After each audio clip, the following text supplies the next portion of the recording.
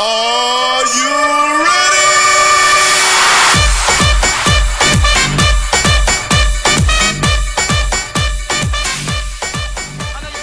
Carlos Brathwaite, remember the name.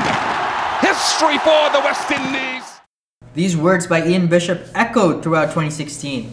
What a finish to that World T20 final. England, as usual, on the wrong end of an excellent comeback by the underdogs. West Indies fighting back in those final overs of the game with Samuels and Brathwaite.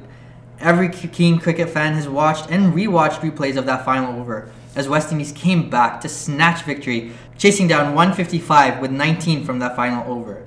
No doubt, guys, that this game takes the mantle of T20 of the year. Thanks, Navjot. Gopi. Look, no doubt, definitely one of the best T20s of the year. How about we chat today about other key highlights in the sport from 2016? Let's start with Test of the Year. For Test of the Year, we can start off with a recently concluded game where Pakistan came oh so close to chasing down a historical target. I think definitely one of the best tests of the year. After shutting out Pakistan for 142 in the first innings, Australia declared with a comfortable 489 run lead. With Pakistan's batting order crumbling in the first innings, only 4 batsmen hit double digits and only Sarfraz Ahmed put up more than 25 runs. They were set for a humiliating defeat. But the second innings for Pakistan brought a very Pakistani performance by the team. Keep in mind that the highest successful test run chase was West Indies against Australia in 2003. So if Pakistan were going to win this game, they're going to have to head into an uncharted territory and chase 489 runs. Pakistan provided an entertaining chase over 3 days, and despite putting up 450 runs in their second innings, took a loss by 39 runs. Had Pakistan played a more consistent test match, they may have secured the win, but it wouldn't be Pakistan playing Pakistani cricket. Both Azhar Ali and Yunus Khan provided early anchors for the team, with Asad Shafiq chasing all the way to the end with a score of 137. With its ebbs and flows and the heroic efforts by both sides, this was definitely a classic for the ages, and wins our vote for Test Match of the Year. Thanks, Jibby. And yeah, I'd say that's a great effort from Pakistan, and especially from Asad Shafiq. But, if we're going to talk about best batting performance of the year, we don't necessarily have to restrict ourselves to just international male cricket. Our candidate for the best batting effort of the year, in our opinion, goes to Shania Lee Swart for hitting 160 out of her 169 for under 19's team, with all the other teammates contributing to, and a total of, get this, 0 runs. Wow. Winning her team their under 19 T20 game. And now for those of you wondering, the other 9 runs came from extras. You will never see that kind of scorecard again. Trust me, just go Google it. Obviously, no other international innings impressed us more than this young woman's impressive efforts. For sure, very impressive, Raj. But let's spare a thought for those bowlers. They also had their share of time in the spotlight. This year's bowling performance of the year, I think, goes to Stuart Broad.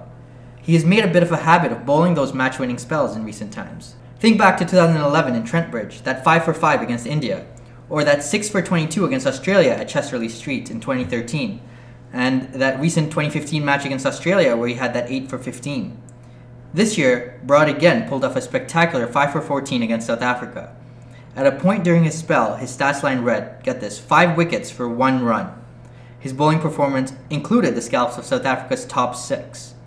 He has taken 5 or more wickets now in a remarkable 7 times in his career. Delivering a series victory for England and South Africa in such emphatic fashion underlined Broad's performance as the best bowling effort of 2016. Wow, and Kopi, in addition to some amazing bowling performances, I've always enjoyed watching exceptional fielding efforts as well. Australia, South Africa, and New Zealand have made a habit of reeling off highlights in the field, so no surprise here that a South African then features in our best fielding effort of the year. So in a series, just to give you some context, South Africa was without their best batsman and captain, A.B. de Villiers, and with their best bowler, Dale Steyn, having to leave that first innings of the first game with a shoulder injury. They had done well then to actually restrict Australia to a low first innings total and then put up 540 in the second innings on the back of hundreds from Dean Elgar and JP Duminy. Now chasing 539 and off to a flyer, David Warner's wicket was key. He was looking in good touch, and he at some point dropped that ball towards point or cover and took off for a quick single. Temba Bavuma swooped in from his position at point, picked up the ball and threw down the stumps in one fluid motion. He was fully airborne and horizontally parallel to the ground when the ball left his hand. I'm still probably not describing it as well. You could YouTube it, Google it, find it in which way you can. That throw found the base of middle stump, and it ended just fractionally before David Warner could drag his bat past the crease. An exceptional run-out to spur South Africa on in that second innings crucial victory against Australia. Talking about fielding, Brendan McCullum was an exceptional fielder. No one's going to argue that. However, Baz's blazing farewell was something to behold.